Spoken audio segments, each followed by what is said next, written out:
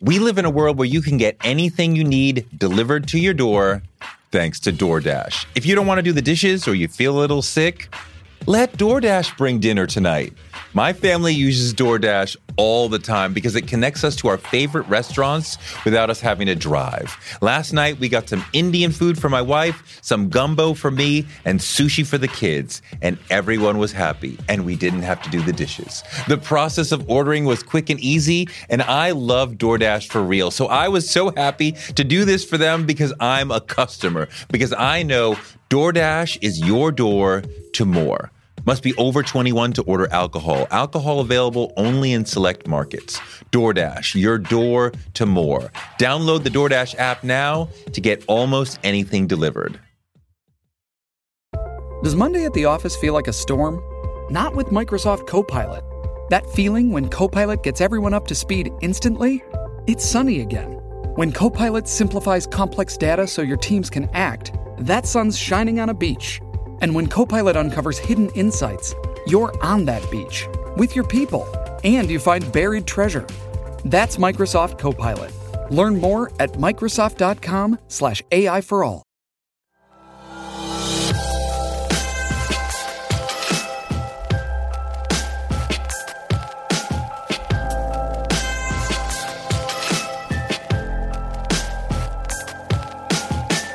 Who did you dunk on that you were like, yeah? Kareem Abdul-Jabbar. I'm gonna send you that highlight. So over there or in the palace?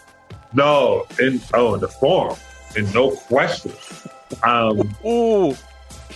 All right, so Vinny Johnson comes through and throws the ball under, and Dennis and I were right there, and it goes past Dennis and goes into my hand, and I put it down, and Kareem was there, and Dennis moved. And I pull it back, and I close my eyes. I wanted to dunk on him so bad that he went to jump and realized, oh, this kid is about to flush it. And that's the poster I have in the NBA, is with my eyes shut, my groin pointing this way, and Kareem's getting out of the way. So my brother knows Kareem, but Kareem is an old-time player, and he don't talk to rookies. And so my brother said, hey, yeah, you know my brother John. He goes, I don't talk to rookies. And he wouldn't talk to me. He wouldn't acknowledge me, wouldn't do anything. 3-4 years. That was year 3. I was done. I grabbed that ball, and if I could have dunked it and then dunked it in his glasses, I would have done it too. So did he have to acknowledge you after that?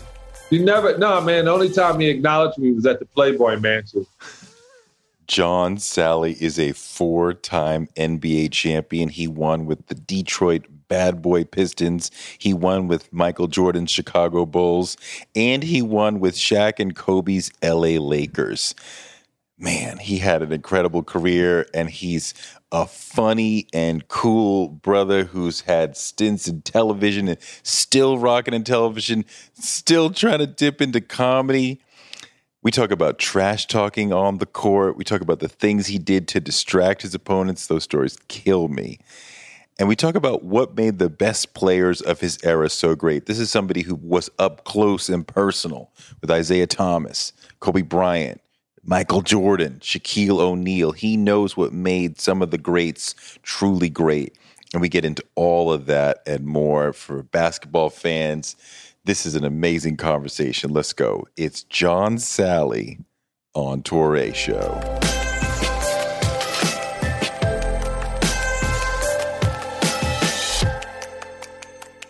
When you were coming up into your senior year in Georgia Tech, who was your NBA idol who you were like, I'm kind of like him. I want to pattern my game to be like him. That's my guy. It would be Sid Green. Ooh. And I know. So it was so crazy. So when I was growing up, I was little Sid. UNLV played in Chicago. And he came, and next thing you know, my rookie year, he's on the Pistons. And I wound up beating him out for the position. But if it was anybody I wanted to be, I like Bernard King, man. Bernard King. That's why I got in trouble when they said Michael Jordan isn't the greatest of all time.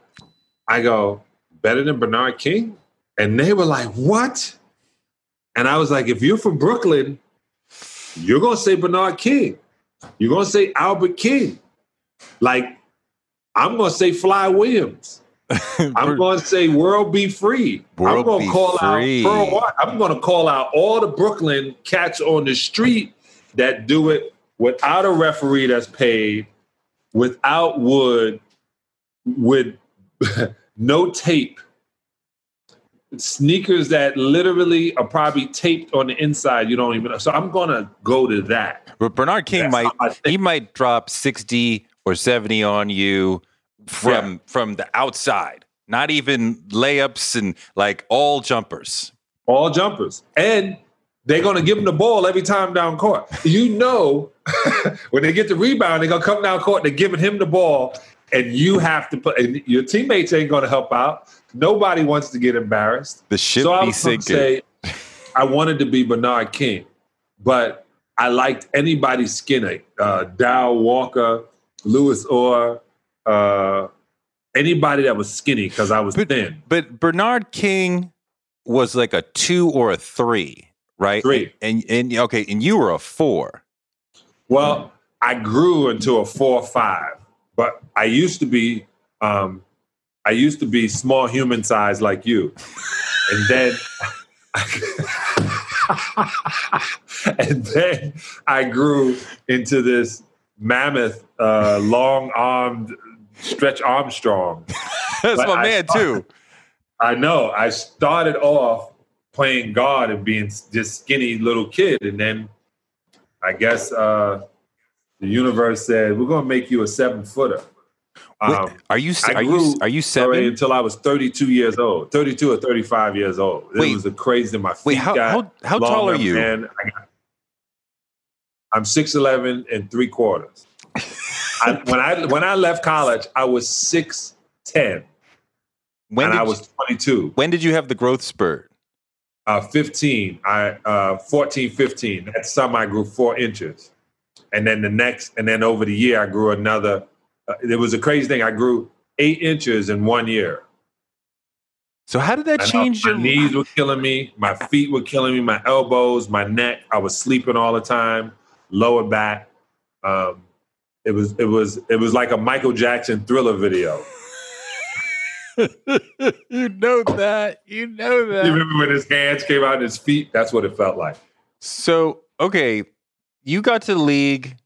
You started having some success. You were able to do your thing. What made you effective? Like, what were you able to do that you're like, especially on the offensive side, where you're like, I know I can always. I was mentally strong. Chuck Daly, God rest his soul, the coach of the Detroit Pistons, says, you have the best mental health of any athlete I've ever seen. And no one knew what he was talking about, mental health. Now we see everyone talking about mental health issues. I can focus on one thing for a very long time. And I know it sounds braggadocious. It's not. I can literally focus. It's almost like a drummer. I won't miss beat. I'll stay on beat for a very long time. And you have to, right? Because that holds the beat to everybody else. I also understand upper mind and lower mind, meaning if somebody sticks their hand out in a gesture to shake your hand, your body almost can't resist but to move to shake their hand back. Right. Right. I understand that. I understand momentum. I studied martial arts for a long time, so I understand using somebody else's momentum and being off balance to counteract and that was because I was so thin. So if I lean one way and I see a big guy leaning, I know he can't lean and then lean back. He's not Fat Joe, so he can't lean back. So once I got you to lean, I knew I was quick enough to get around you. And because I play guard and I can dribble, I'll send you some highlights. I can dribble. It was important for me to know to use those tactics to get by somebody, and then I could jump. So to be a 7-footer that can jump, I was trying to dunk before you even jumped. So I always played a game within a game within a game. And I loved it so much. I think that was my superhero power. I loved it so much that I played it because I loved it and I had fun with it. As soon as I stopped having fun, I quit. Wait, I want to talk more about your mind, but who did you dunk on that you were like, yeah? Kareem Abdul-Jabbar. I'm gonna send you that highlight. So over there or in the palace?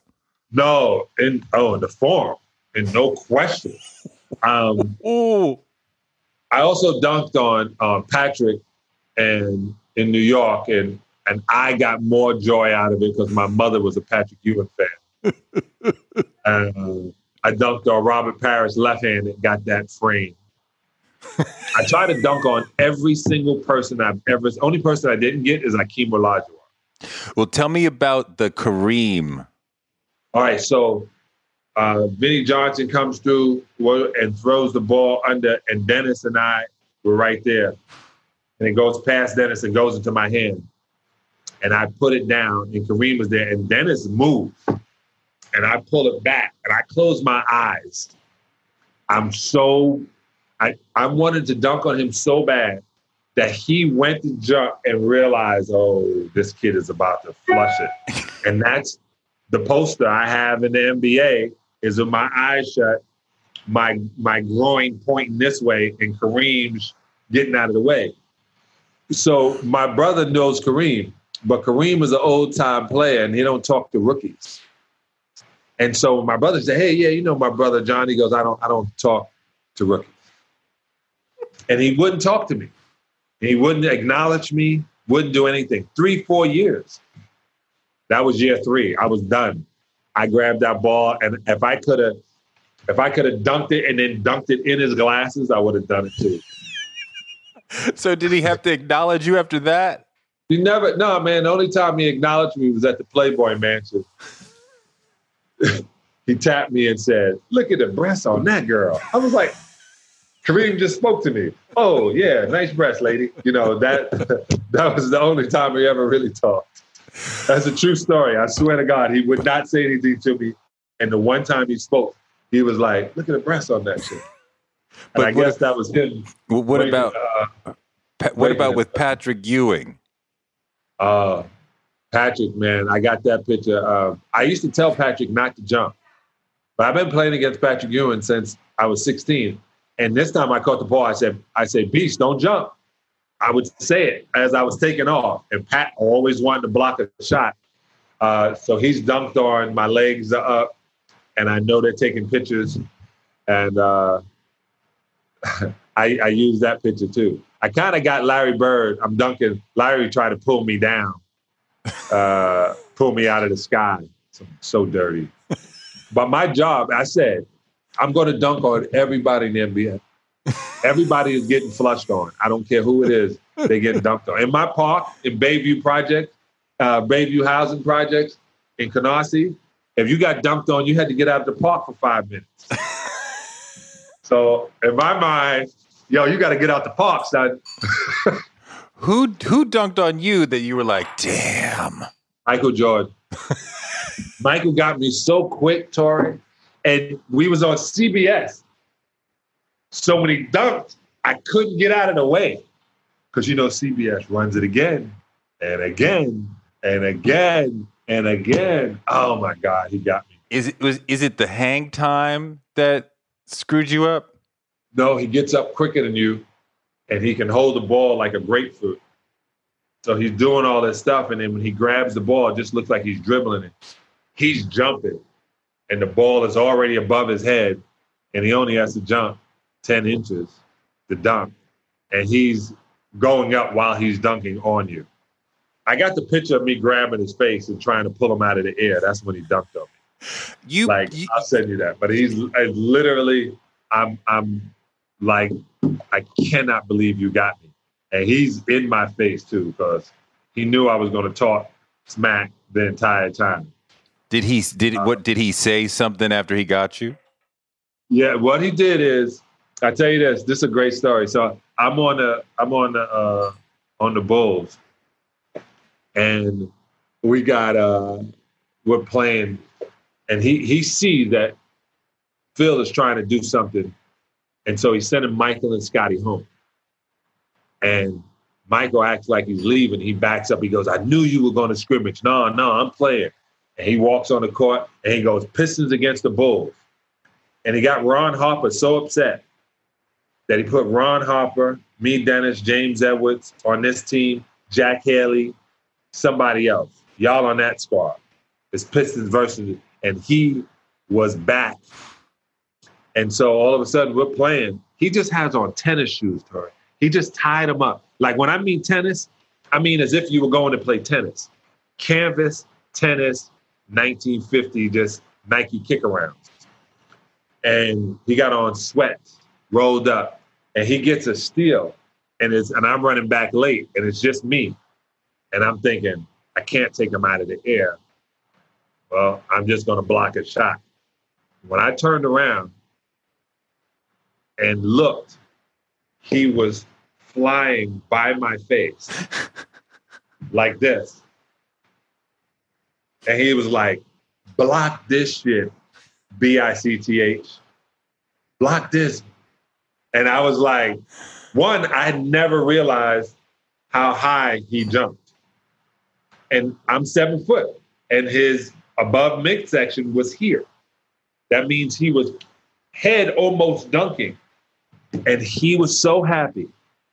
And my mom's passed in January, God rest her soul, but I called her and said, Ma, I think I just saw the greatest play of all time. She said, it took you this long to admit it. I said, well, I'm not going to admit it. I'm telling you, but I'm not going to tell the rest of the world. Yeah, he is something special. We live in a world where you can get anything you need delivered to your door thanks to DoorDash. If you don't want to do the dishes or you feel a little sick, let DoorDash bring dinner tonight. My family uses DoorDash all the time because it connects us to our favorite restaurants without us having to drive. Last night, we got some Indian food for my wife, some gumbo for me, and sushi for the kids. And everyone was happy, and we didn't have to do the dishes. The process of ordering was quick and easy, and I love DoorDash for real. So I was so happy to do this for them because I'm a customer, because I know DoorDash is your door to more. Must be over 21 to order alcohol. Alcohol available only in select markets. DoorDash, your door to more. Download the DoorDash app now to get almost anything delivered. One of the people who helped inspire me to want to be in broadcasting is Oprah Winfrey. She's an inspiration for so many of us, but her daytime talk show was so incredible. And it told me that you could be Black and authentic and real on TV, and that made me want to do it too. Black Stories, Black Truths is NPR's new collection that's a celebration of Blackness. Each of NPR's Black voices are as direct, varied, distinct, and nuanced as the Black experience itself. In the Black Stories, Black Truths collection, you'll hear stories of joy, resilience, empowerment, and how to create world-shifting things out of struggle. Every episode is a living account of what it means to be Black today, told from a unique Black perspective. Black perspectives that haven't always been centered in the telling of America's story, but now they are the story. On NPR's Black Stories, Black Truths, you'll find a collection of some of NPR's best podcast episodes celebrating the Black experience. Hear a feed of episodes from across NPR's podcasts that center Black voices. Turn on NPR today and hear a range of voices as varied, as nuanced, and as Black as we are. Stories should never be about us without us. Listen now to Black Stories, Black Truths from NPR, wherever you get your podcasts. Well, you played against him in Epic Wars. You played with him. What made Jordan so great? His intensity. Every game MJ played was his most important game. You can see in The Last Dance, he is so intense. Just a bit of that. We had no idea on the Pistons that he was going through the turmoil he was going through. We had no idea that, we almost sent him to the crazy house. We enjoyed it, but we had no idea that I didn't. I had no idea that that's the way it was going. That was one of my favorite things is when I saw that is how much we knew we were in his head. But his ability to hold on, think about it. It takes a lot to hold on to a grudge. When you're so great that you need the littlest thing to make you play like you have nothing else going. Just the littlest thing pissed Mike off. And then he was going to get back at you. He wouldn't forget. And that was the best part of it. The intensity. You're covering his face, and he's still going to make the dunk. He still dunked it. I said that to him. I was like, he said, I was not going to get you today. And he's my frat brother, Omega Psi Phi Incorporated, best frat in the world. And we would hang out 1988, 89, 90. And he stopped hanging out 1990 with me because he became the Messiah. And we just couldn't go where we used to go. But that was the deal. I'm going to be the nicest, fun guy in the world.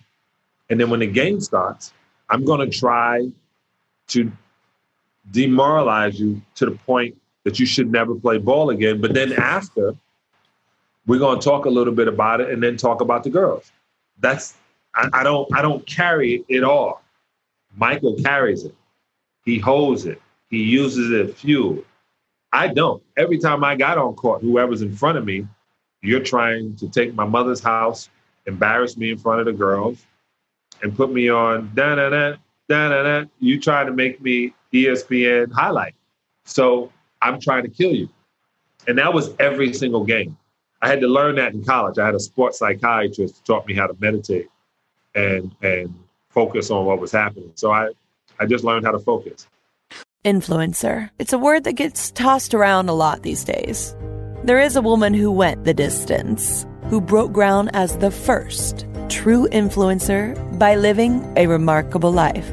Her name, Elizabeth Taylor. I'm Katy Perry.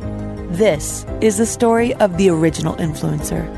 This is Elizabeth the First. Elizabeth the First, the podcast, wherever you listen. Well, yeah, I mean, I want to hear more about your mental approach because that's the thing that separates you from a lot of people. You were there in a lot of pressure situations and you performed, executed. A lot of people are like, I love to have a great career like John. Like, what is the mental approach? How do you get the mind right before the game, during the pressure moment so you can do your thing? Let me tell you, everybody, when they talk about the game, they say, oh man, we got a good game tonight. My team is going to play. We're going to stop early, get some food, and then we're going to have a couple of drinks. And then we're going to go over to the stadium and we're going to sit there and we're going to yell and holler. And then halftime is going to come. They're going to get more drinks. Then after the game, they're going to listen to the radio or what happened. And they're going to go and have dinner. And it's just a night. When you're a professional athlete, all day is the game, the entire day. And then after the game, the entire night is the game. So what I eat for breakfast, what time I wake up, if I got treatment, what time I took my nap, what I ate when I got up from my nap. Did I eat enough to sustain me from 7:30 to 9:30? Do I eat something which you shouldn't because your body takes 2 hours to break it down? So I would eat at 4:30, then I would eat at 5:30, and then I would eat something again at 6:15. Not a lot, but like bananas or fruit all the way, I would just eat 3-4 bananas, strawberries, eat an apple, drink a lot of water. And then by 7, when we had to get in, you start stretching and moving and you're warming up. And then by that time, 7:30 comes around, the energy kicks in and you got to, be a thoroughbred. And then after it, you lift weights or you run on a treadmill just to get the rest out, and then you go eat chicken wings. It's like I had to change that in 1991 is why I became vegan AF. But because I understood how the body worked. And then if you won, all right, simmer down, you know, don't go patting yourself on the back. There's a lot of things we got to work on as a coach. Probably a Catholic preacher at the same time, you know, they don't give you any credit. And you have to live this, and you got like 10 minutes to enjoy your win. And then the media comes in. And then you got 15, 20 minutes. And then you walk out and you walk with your chest out, and the security guard is saying stuff, and your girlfriend is saying something, your wife is saying something else, your mistress is mad, she's got the wrong seats. These are just jokes. No. So, you know, you have, I'm just joking, but you have all of that. When you lose, this is the craziest thing. Everybody comes in the locker room, is quiet. The coach is aggressive. He points out every single thing you already know. The media comes in and asks you why you did some of the dumb stuff you did. Then when you walk out, no one wants to catch your eyesight. Your energy is low. And you got to constantly live it. Because you're now on ESPN, they're talking about it. The radio is talking about it. The paper in the morning is talking about it. They talk about a loss way more than the win. So you got to have strong mental health. I told this one kid, boos and cheers are the same sound because they come from the same people. Do you hate to lose more, or do you love to win more? I love to win. Well, I hate to lose more. I'm not a good loser. When I went to the Miami Heat, I thought we had a team that could really get somewhere.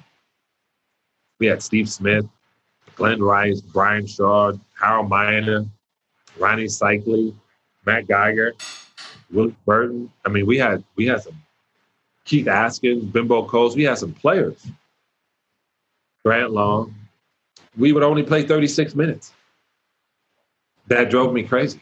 Through the third quarter, we were great. Fourth quarter, we disappeared. And I would be like, dog, I'm not used to losing. I'm used to being carried. I'm used to being in parades. I'm used to going through red lights and police escorting me through those red lights. I'm not used to this.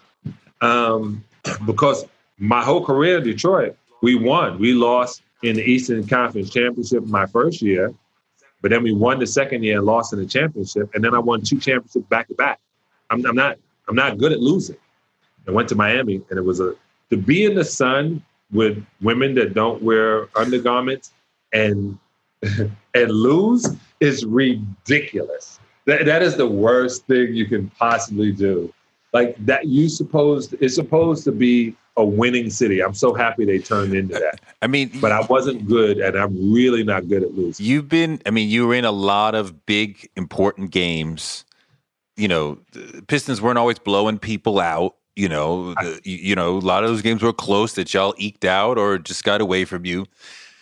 So the feeling and the mindset and the mentality when it's, 2 minutes, 90 seconds, 60 seconds left and it's close and, the game's going to come out down to 1 or 2 shots or 1 or 2 rebounds. Like, what is going on upstairs that helps you make it happen? This is funny because I didn't start in Detroit, but I finished. And Chuck would say, because I'm a good finisher, I'm going to hit the foul shots when I need to hit the foul shots. I'm going to defend and remember the defensive scheme. When there's 90 seconds left, that's the time you can feel if somebody got hard or not. You can. Guys who don't want to take the last shot, guys who want to get the ball out of their hand, they don't play the right defense, they don't foul somebody. I was aggressive the whole way through. So I played my man, and if your man was coming through and I knew I had to foul him, I was really good at that. And I was really good at fouling you to the point where if you had to take a foul shot, you had to think about it because your wrist or your elbow kind of hurt. Like if I was going to foul you, I fouled you. Like I'm not going to nit at you. If I'm going to foul you, I'm going to hit you. That was bad boy basketball. And then I can act like I'm picking you up, but you ain't going to make an easy basket. If you're going to make it, you're going to have to go to that foul line with all of these fans and with your elbow hurting and hit the foul shot. But did you not have nerves that you had to deal with when you're, in those clashes with the Bulls, the Lakers, the Celtics? Did you not have nerves? No. I grew up in Brooklyn, but I'm a Celtic fan. And everybody thought I was crazy. I said, well, they were the first team to hire a black coach, Bill Russell. And first team to have a black player. Yeah, and that's right. And on their squad, it was a trip because Red put all black guys and then had to take two and bring them off the bench just so we can have two white guys on court. And one of them being a point guard, Bob Cousy, because he felt they were better quarterbacks, but that's a whole wrong thing that JoJo White came in and changed it. But anyway, racism. Anyway, and so I was a Celtic fan. So when I went up there, because the Celtics told me they were going to draft me. Like Red Auerbach was on me but then he took Lenny Bias, which was the smartest thing anybody could have done. The smarter thing would have been to get his people not to let Lenny go back to Maryland. But hindsight is 2020. It was the hardest thing to beat Larry Bird because his mental capacity is stronger than anybody as I've ever seen. He doesn't make mistakes in critical situations, ever. And I tell somebody, I said, no, I said, you find me a game and I'll buy you a beer. He doesn't make critical mistakes.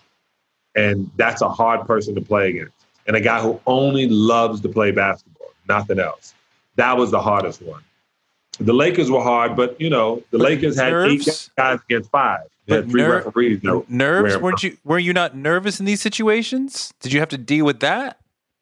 No, the reason I wasn't nervous is this was I got rid of most of my ego. I got rid of most of my ego as I gotten older.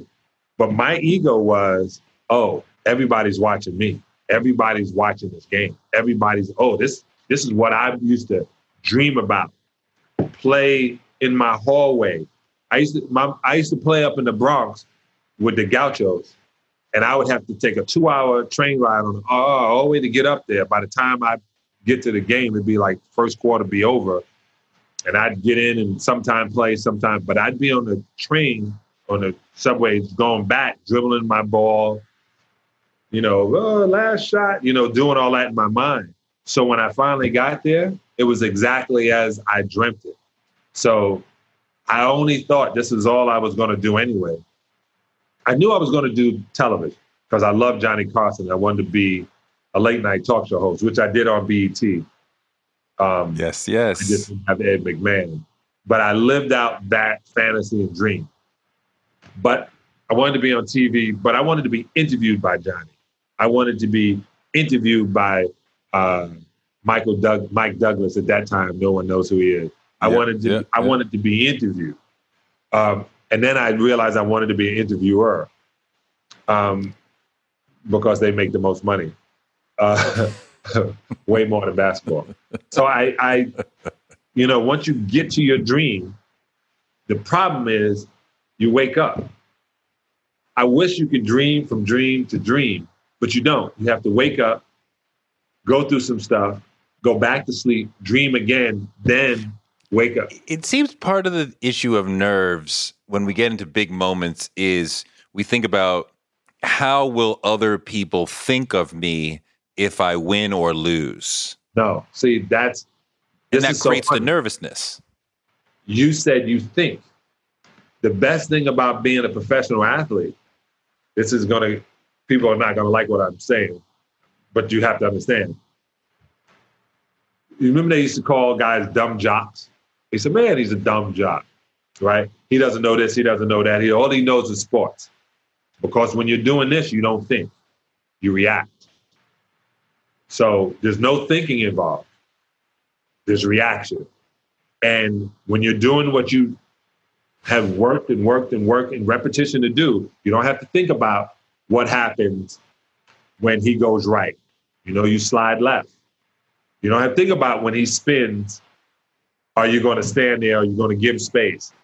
There's things you have to know that you have practiced and practiced to become second nature. So there's no thinking.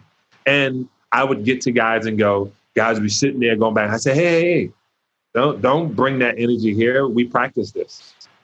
We just got to do what we practice. Don't do anything but what you practice.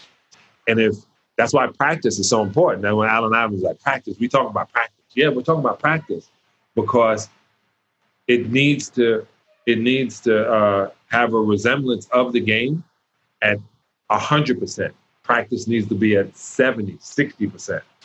So you need to know also, I have to put this other 40 when the game comes. So I believe repetition. That's why you shoot so many foul shots. So when you get to the foul line, you know how to put it in the hole. What does eating healthy mean to you? Whatever your eating goals, Thrive Market is the best place to get all your groceries and household essentials. And getting Thrive shipped to your door is like having a great supermarket right outside your house. I love that Thrive Market carries brands with the highest quality ingredients and ethical sourcing methods.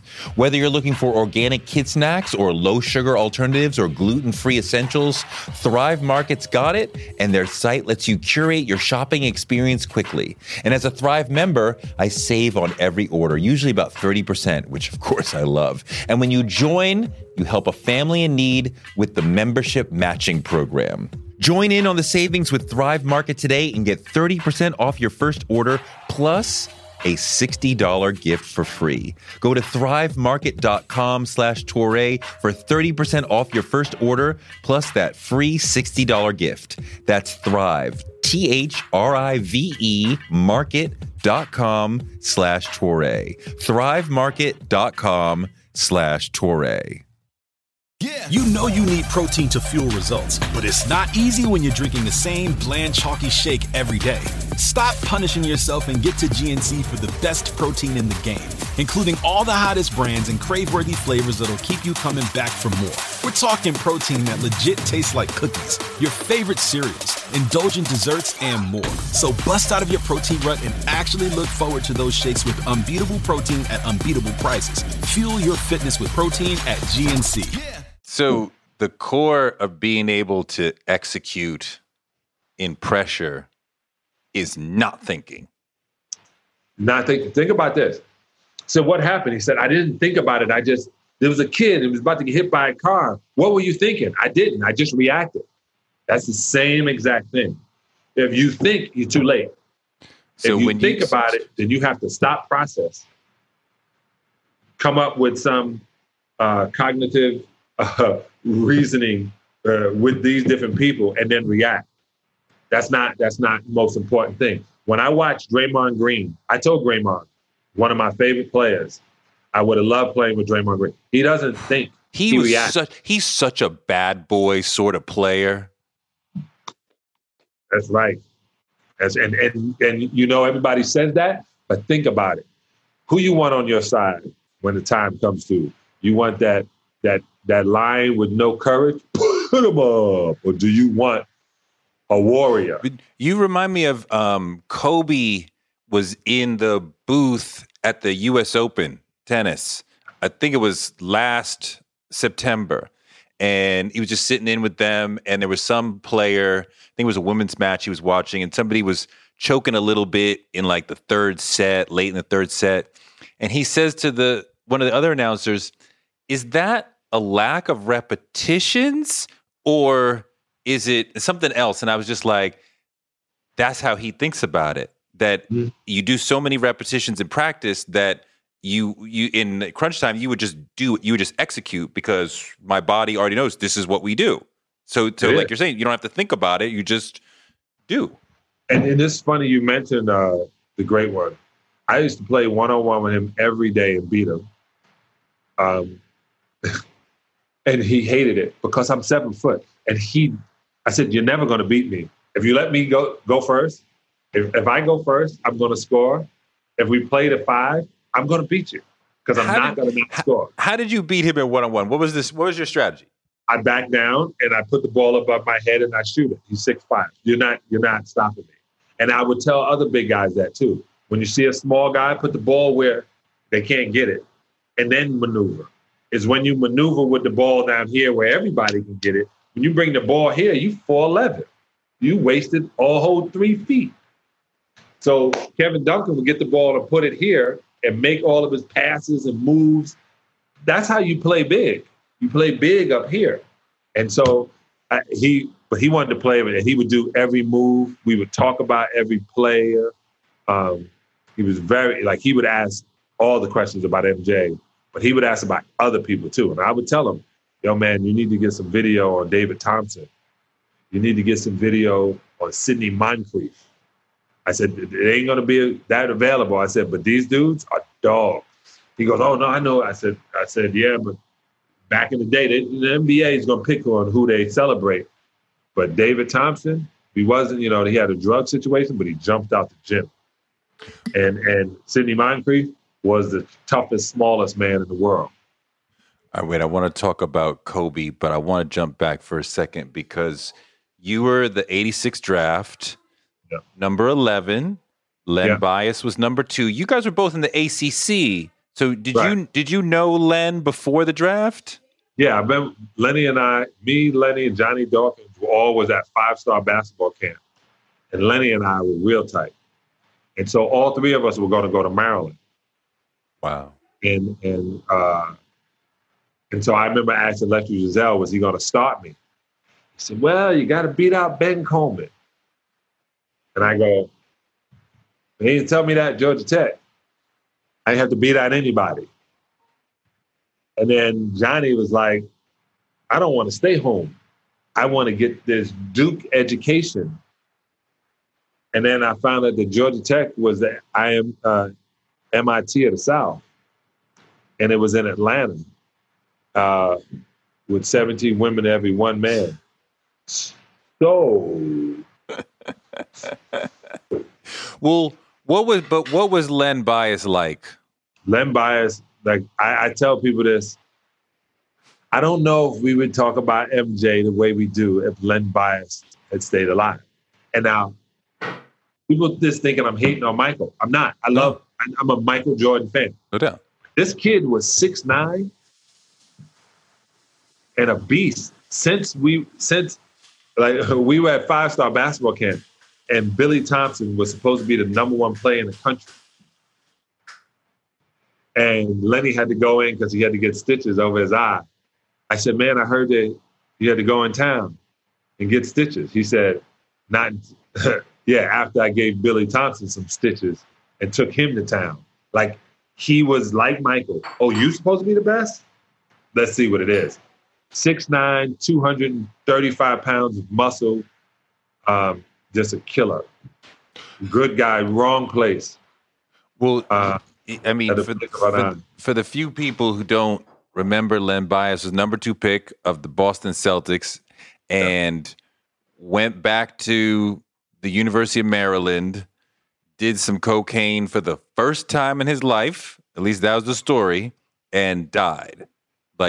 So the reason that we know, we were Playboy All-Americans the year before, and there was a lot of guys, and they brought us to this thing. And, we were young guys who couldn't drink, but somehow they had all of us Playboy All-Americans in a bar that was closed with no bartender, but a lot of liquor.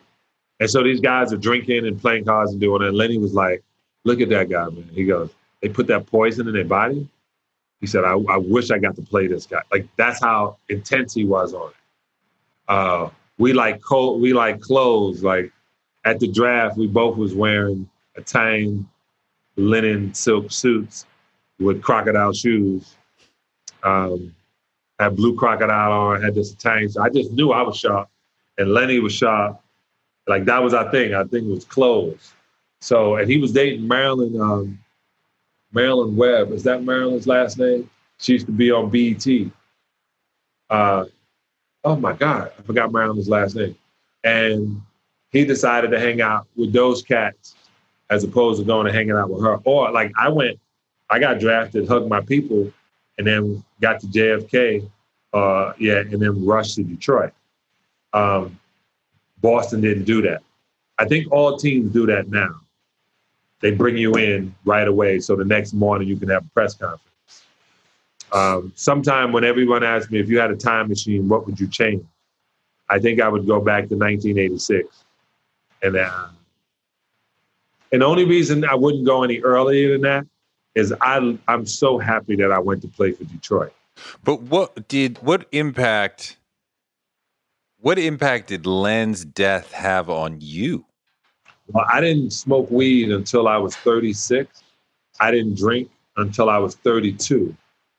And that was when I was 21 when Lenny died. So I always wasn't a drinker anyway. And I didn't smoke weed. I didn't do any of that stuff because I was raised a Jehovah's Witness. I was a scaredy cat that I was going to be known at. And I said this, I never understood how guys could work their whole life to get to a point to be considered a drug addict and not a basketball player. And I like women and dressing and clothes. I didn't need drugs.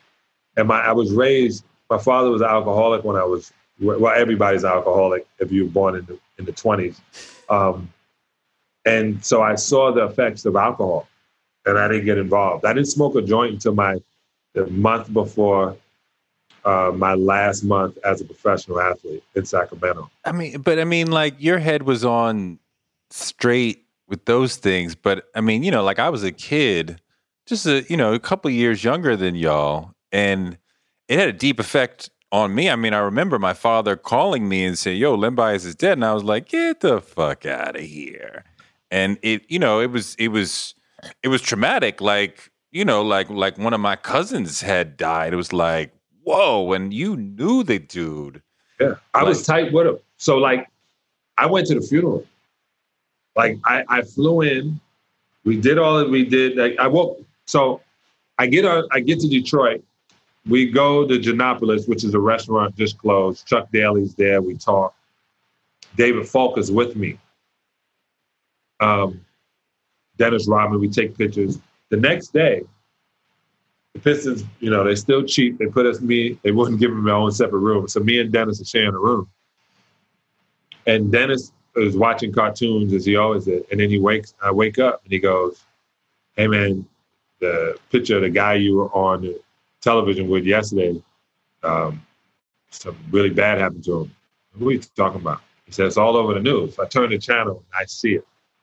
And we had to do a press conference after that about being Pistons, as if Lenny Bias didn't just die. Like I had to act like that didn't just happen. So I was in a fog with a fake smile on him. And then as soon as that was over, I was back to Atlanta, getting my stuff, and then up to DC, staying at Johnny Dawkins' house for Lenny's funeral 2 weeks later. It was crazy. So Kobe, what made him so great? He had his father. I know you're not going to hear this, but Jelly Bean made Kobe so great because Jelly Bean was a great player that, because he was playing on a team with Dr. J, didn't get a fair shot. So Kobe watched his father, who he plays like, jumps like, plays like, he saw him get the, bad end of the stick. And like we would do things like Kobe had a whole bunch of film of everybody. Yeah, everybody, he would carry a VHS tape recorder. They would come in his room, connect it. You got a maintenance connected. And he would have a ton of videotape. It was all VHS. He had about 10, and he would watch those and then order room service. He was a kid, so he couldn't really go out. Right. So we would go TGI Fridays and shit like that. And I think the fact that he took his job, but this was the only thing he was going to do. He wasn't going to do anything else. And he didn't want to do anything else. And I remember I said to him, "So you're the next Michael Jordan," they say, huh? He goes, "No, I'm the first Kobe Bryant, so." And he's 20. I said, that's big, yo. He said, yeah, man, everybody, okay, I model my game after my other guy's game, but, that's it. And I said, why'd you come out of college? He was like, because I heard MJ was retiring, and I wanted to be able to play against him. And it was funny when you see the tape and Mike was talking to him, he goes, MJ, I know what you're going to do. You're going to do this, and he knew each step. He thought he was in Michael's mind. And that's what made him so great. He literally was in people's heads by watching them so much and then emulated it. And he would go he lived in Brentwood, in Palisades, which is closer to the water. Nobody else lived there, which was amazing that I haven't even moved to the Palisades yet. I should have. And he would go to Venice gym, work out, eat breakfast, and then come to practice. So imagine at 7 o'clock, he's working on his body and his game. By the time we get to practice, guys don't want to practice. They move in 50% of the speed. He would already had lifted, already had prepared his body, was there getting treatment before, because he was always at the spot about 9:30. We didn't have to be there until, I think, practice at 10:30. He was already there, taped, ready to go. Then he would practice really intensely. Phil had this thing about not scrimmaging a lot. You scrimmage half court, but no up and down a lot. If you wanted your body condition, you worked after. So, and then after, he would want to play one-on-one. So for 6-7 hours, it was basketball to him. And then when you see his house, when he wound up building his house down in Orange County, the gym is in his house. He's shooting in very confined spots in the house. And if you watch his game, that's where he shot from. So this was it.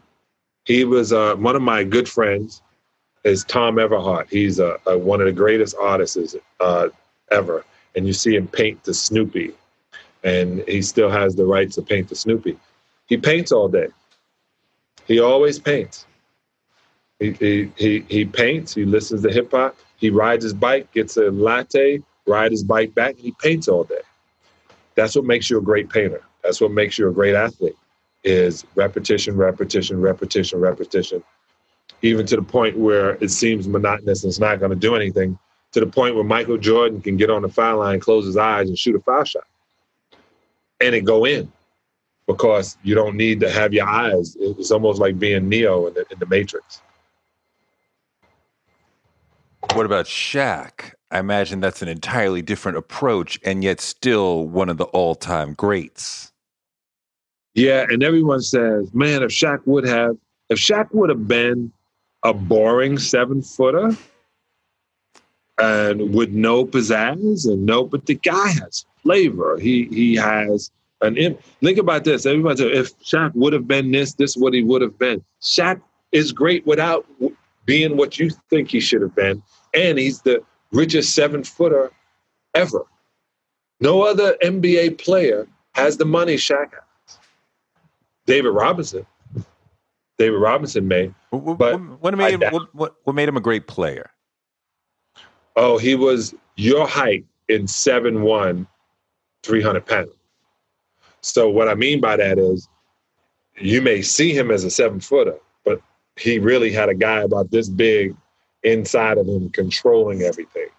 So to be able to break dance, to be able to run, to be able to swim, and to be able to handle the ball. He had broken wrists at one time, so his hand doesn't move the whole way. A lot of people wanted him to be finesse. I felt he should have scored 100 points a game just dunking on people. I mean it. I mean, if he would have just grabbed the ball and done it, when he gets mad, everybody moves out of his way. So I still think he was a great player. It just, since he's not short and he's closer to the basket, it seemed easier. Is he the greatest 7-footer? Next to me?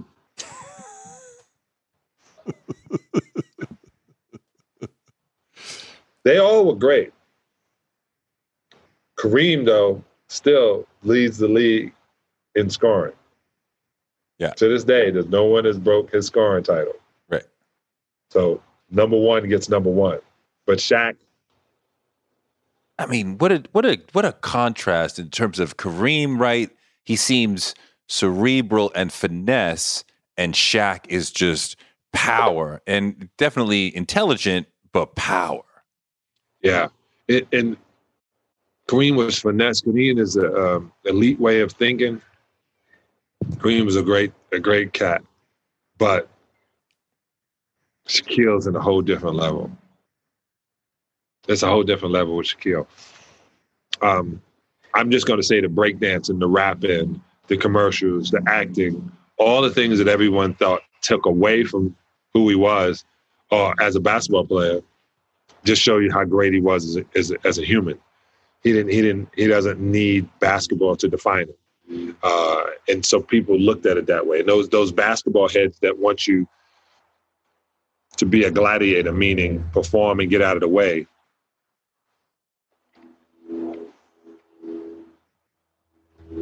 Oh, did I show you my cafe organics?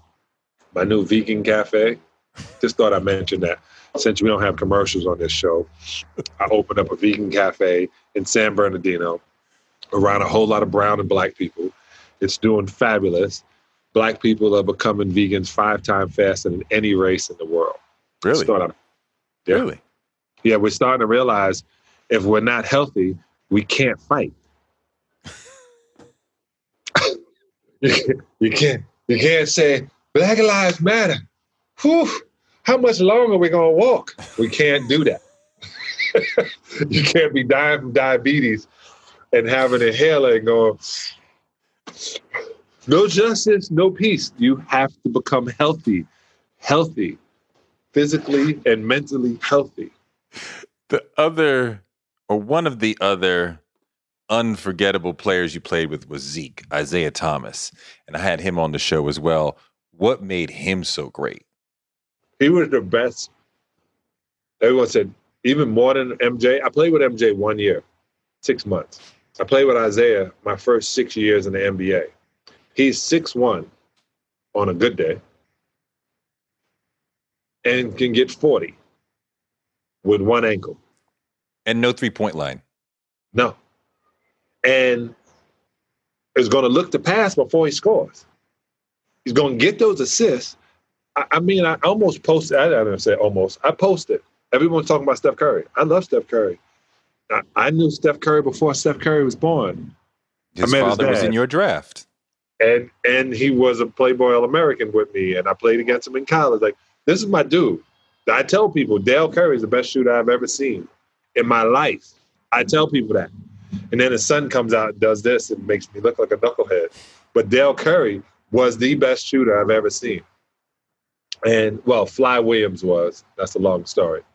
But it was Dale. And I put up Isaiah stats and Steph Curry stats in the first 6 years, first 5 years in the league. Not close. But that doesn't sell jerseys for Golden State for people to do that. And if they hadn't seen it in so long, this looks amazing. But Isaiah, my mother and I watched Isaiah win in the NCAA championship. And boy, this is true. Isaiah, my mother was like, boy, I'm going to watch basketball now. He is so entertaining. And I was so happy she was watching it with me because she never watched sports. And then after they won, there was a guy on the ground crying. And she goes, what happened? What happened to him?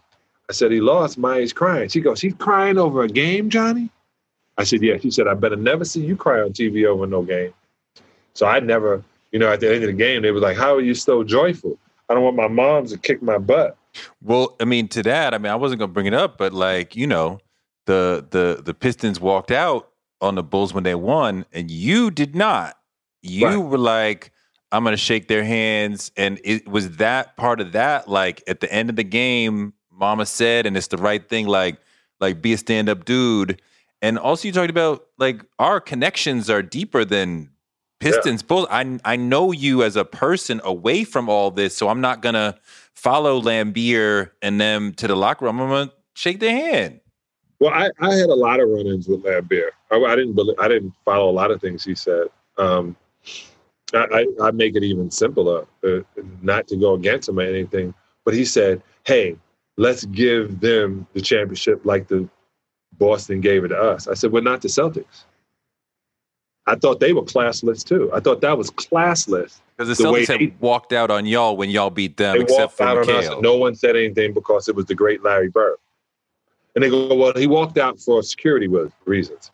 Hey, we could have got him on his walkout if somebody wanted to get him. Nobody's trying to hurt no player like that. But like I said, MJ had been with me since 1982, 83. This is a basketball game. I already got checked. I already got paid. We won 2 championships. It was their turn. Just class. It never runs out of style. And so when Bill said, hey, we're going to do this, Isaiah tell you, when you talk to him, I said, hey, this is a bad idea. I wouldn't do this. You said it's a bad idea. To him. To Isaiah. Y'all are having this conversation on the bench. On the bench. And Lambeer's like, let's get out of here. They were like, nah, we're going to, next time out, we're going to, and I said to Chuck, I said, hey, put me back in the game. He said, you can't get any more stats out. I said, no, there's something about to go down I don't want to be a part of. He said, all right, go in. And the rookie I'm taking, I was like, out. And I go in the game. And so when they're walking out, I act like I don't see it. But just for the record,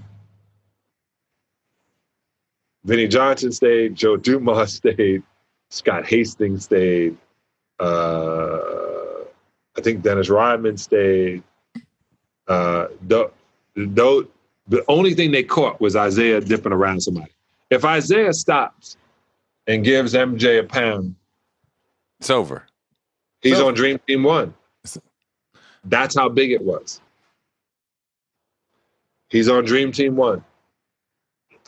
But Isaiah is one of these cats, man. He's the captain of my captain, no captain. He had to go down with the ship. If there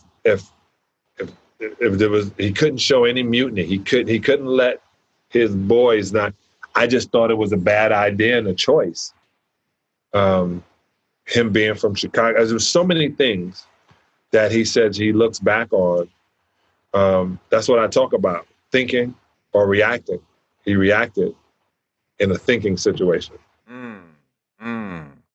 One of my favorite parts of The Last Dance was the Rodman episode.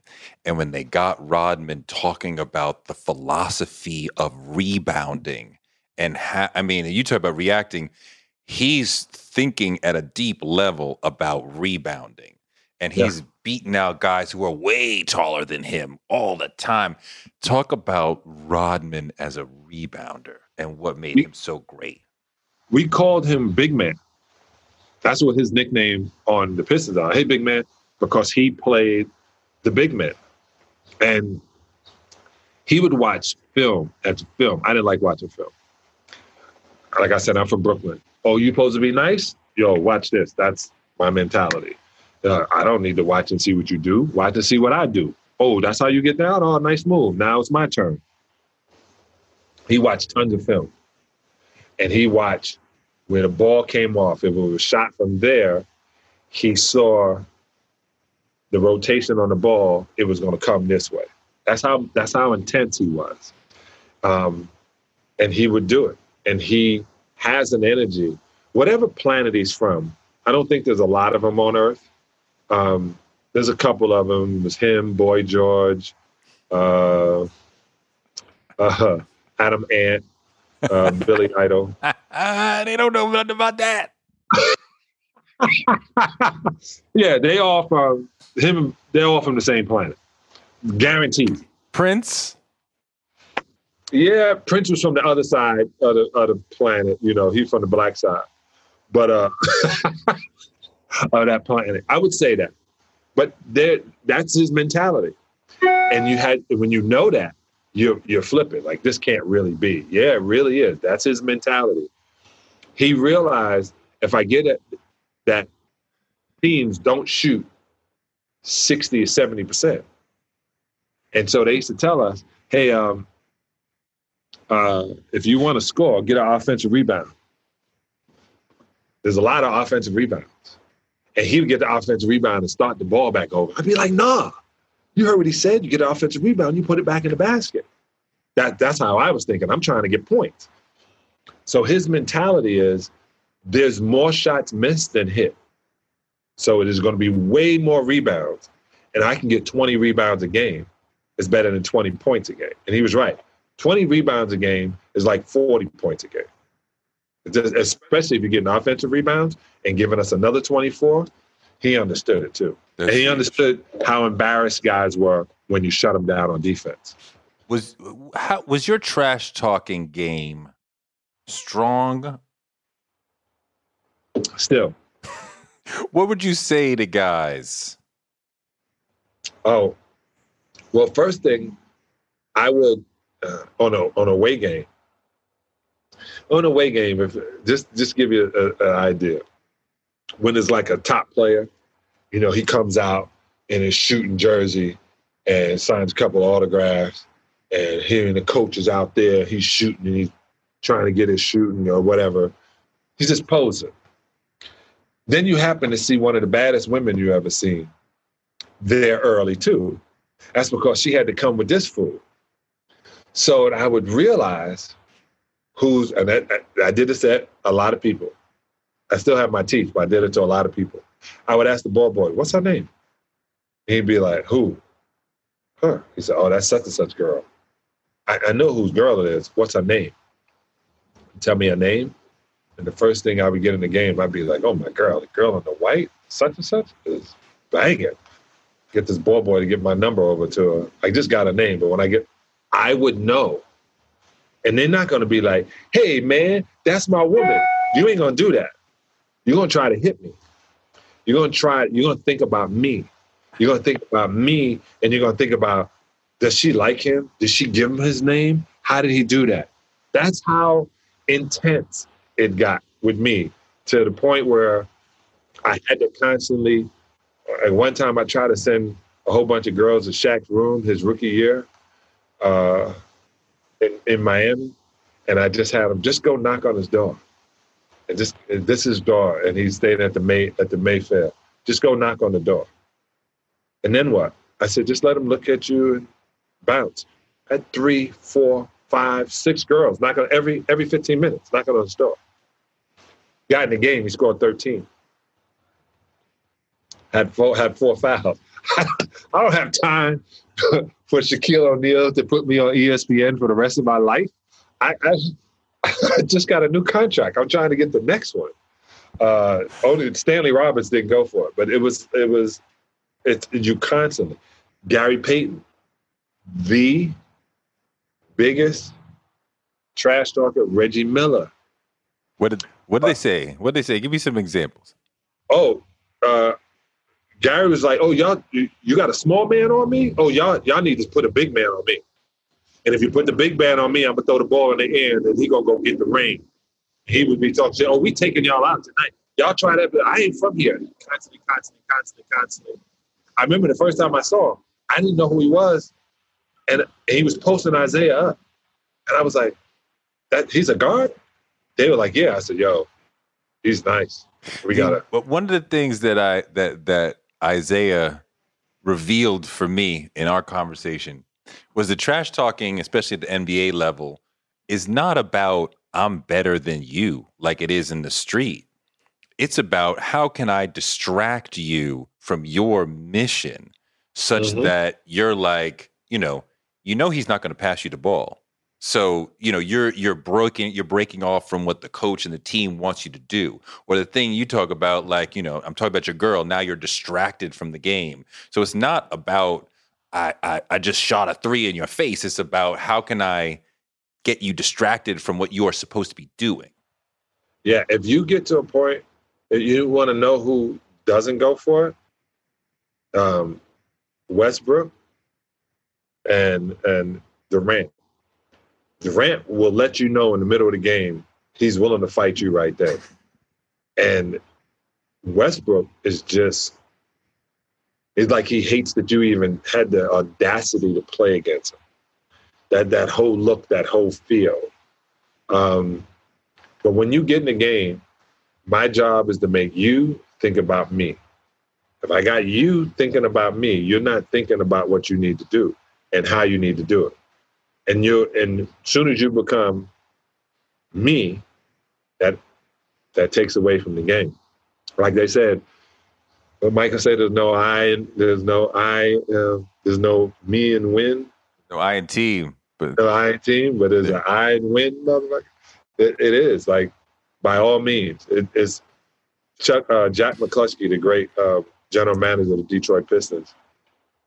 He said, it's not whether you win or lose, it's whether you win. What else did you do in terms of talking to, like, screw guys up? Oh, I would. Charles Oakley used to want to fight me all the time. He wound up punching me one time, getting me. He was coming back in, and I was like, where do you get your suits? Looked at me. I said, who gets a neon yellow suit? Like, why is that attractive? You said this to him in the middle of the game. Middle of the game. I was like, dog, you have some of the worst suits I've ever seen in my life. It's like, who is this cat? Ever. Like, yo, you need to work on your game, son. Your suits are terrible. You guys are like on the block, like the ball's moving around, and you're like, your suits are terrible money. You dress like shit. I'm like, yo, man, I saw that neon yellow suit jacket you had. That shit is whack. Like I said, serious. I wasn't gonna say nothing, but that's probably the wackest shit I've ever seen. I can't wait. I told him to take a picture at the end of the game. I gotta send this shit to somebody. This shit is whack. This shit you was wearing, it was whack. Stand up looking at me. I said, you do a lot of whack shit when it comes to clothing, man. They shouldn't give y'all all money. And then you grab a rebound and you just keep playing. It's like, yo, man, watch yourself. Watch myself. I can't help from seeing you, brother. God damn, I can see you. This is going back and forth during the middle of the game.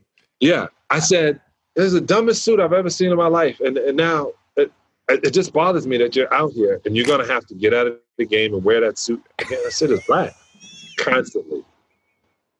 He's like, yo, this kid is on some next shit. Oh my God! Who else? Who else did you wear out like that? Oh, it was a player. One of my friends, God rest his soul, named Leonard Drake. He was a makeup artist for the movies, and he was a homosexual. And what do they say? He was gay. That's what they say now. And one of my best friends. But when I was playing, everything is. But I like being around him. He did my wife's makeup. He let my wife stay with her when she was modeling in New York. I trusted him around my wife. You know what I'm saying? And he started telling me stories about the NBA that I had absolutely no idea about. I know. That's what I said. I said, you got it written down? And so there was this one player that was still playing that he was like, oh, he's just so fine. I wish I could get to him. And I was like, he's like, I don't know. I can turn it. But I knew that this guy would probably be bothered by knowing this. So we were sitting down, this big rebounder, and I said, hey, man, I got this, one of my friends, he's a homosexual, but he thinks you're really sexy, and I don't know if you're into it. But in the game, you're saying this. In the game. I said, anytime I can introduce you guys. Guys said, well, I'm not gay. I said, well, you don't know if you are, but let him talk to you. Like, just talk to him. He's a nice guy, good looking dude. When I tell you, dudes who wanted to fight me, man, fight me. And I was like, why do you want to fight me, man? Like, I remember Alonzo won, and he came to me, what's wrong with your boy Dennis? I think he likes your calves. You got the biggest calves for a black man I've ever seen. I think he likes the calves. I said, he really likes you. Just go with it. And Dennis runs alongside and plays with Alonzo. And I said, pat him on his butt. Dennis said, what? I said, just pat him, but soft. Dennis run by, pat him. Alonzo wanted to tear the arena down. The bad part about that, I didn't know he was abused as a child, Alonzo Mourning, and I was triggering. But, you know, he was abused by being beat up. So his whole deal was anybody that came at him, he was ready to fight. And I wind up seeing this later when he does these ads, and I was like, oh, that was so mean of me. But fun at the time. If you had known, you still would have done it. Most likely. Alonzo was hard to play. He just became vegan last year, October. So, you know, he always looked at me side-eyed because he didn't know if I was being serious or joking with him. And I was like, dog, I should tell people, you're one of my favorite players because you were so intense and nothing bothered him. You can dunk on Alonzo. He'd take the ball out and throw it out like it was. He said, it's just 2 points. And I wasn't raised that way. I was like, you get dunked on, the game stops. Girls write your numbers out of their books. Your parents move and don't want anybody to know you. That's what I'm from. Him, you dunk on him, you just take the ball out. I was like, yo, how do you do that?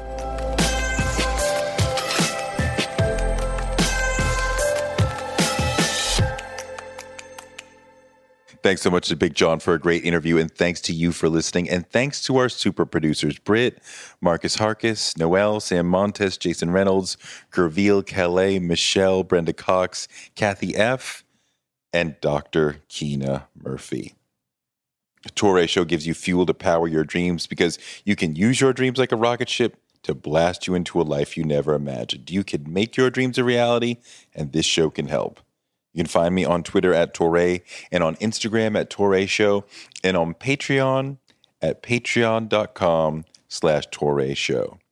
And check out my newsletter, Black Minds Matter. Go to blackmindsmatter.substack.com.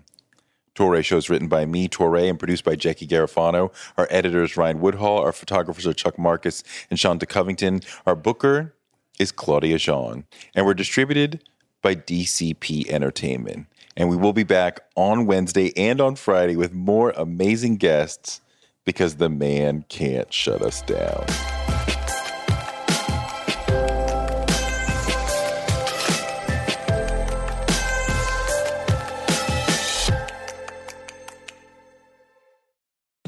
We live in a world where you can get anything you need delivered to your door thanks to DoorDash. If you don't want to do the dishes or you feel a little sick, let DoorDash bring dinner tonight. My family uses DoorDash all the time because it connects us to our favorite restaurants without us having to drive. Last night, we got some Indian food for my wife, some gumbo for me, and sushi for the kids. And everyone was happy, and we didn't have to do the dishes. The process of ordering was quick and easy, and I love DoorDash for real. So I was so happy to do this for them because I'm a customer, because I know DoorDash is your door to more. Must be over 21 to order alcohol. Alcohol available only in select markets. DoorDash, your door to more. Download the DoorDash app now to get almost anything delivered.